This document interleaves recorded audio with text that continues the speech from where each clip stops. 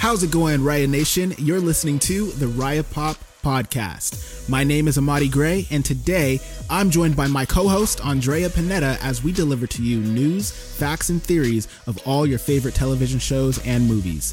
Make sure you're subscribed so you don't miss a thing, and let's go ahead and dive in. Ada makes Kawaki Hokage.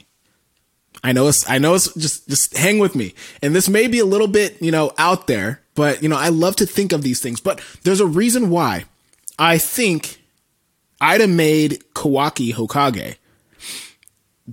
When she was performing the ability, she says to Kawaki, "You deserve power."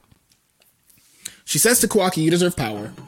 And then when the Leaf Ninja finds them, I think they fell over. Ada fell on Kawaki because her power ability took a lot out of her physically. The way he was talking to them wasn't like he was talking to, just any other, villager.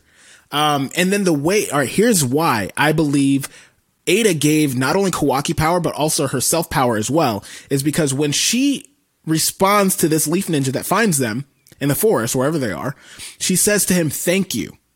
She responds and says, "Thank you."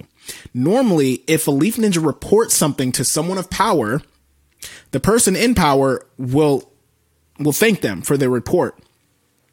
Now, the reason why I say this is because the Leaf Ninja was shocked that they're even there in the first place. Yes, he thought Kawaki had an eye injury because he was supposed to be in the place of Boruto.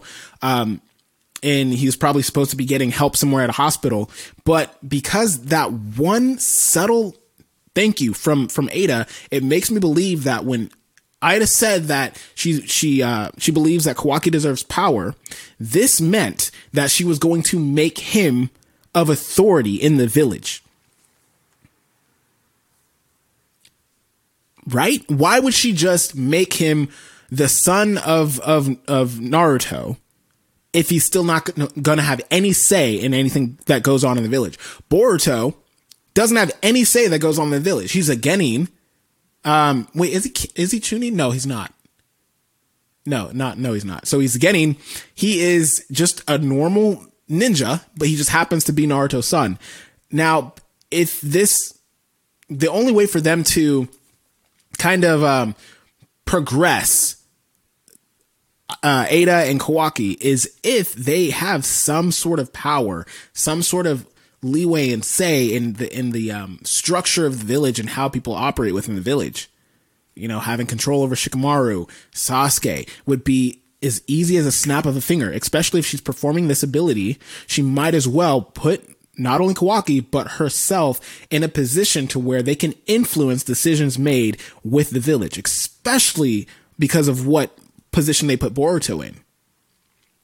This is why 100% I believe, if not the Hokage, she put him in a position to where he has influence in decision making within the village. 100%. And again, I believe this firmly because of the way she responded to the Leaf Ninja when he, was giving them updates on the situation. Why would he be giving them updates on the situation? Yeah, 100%.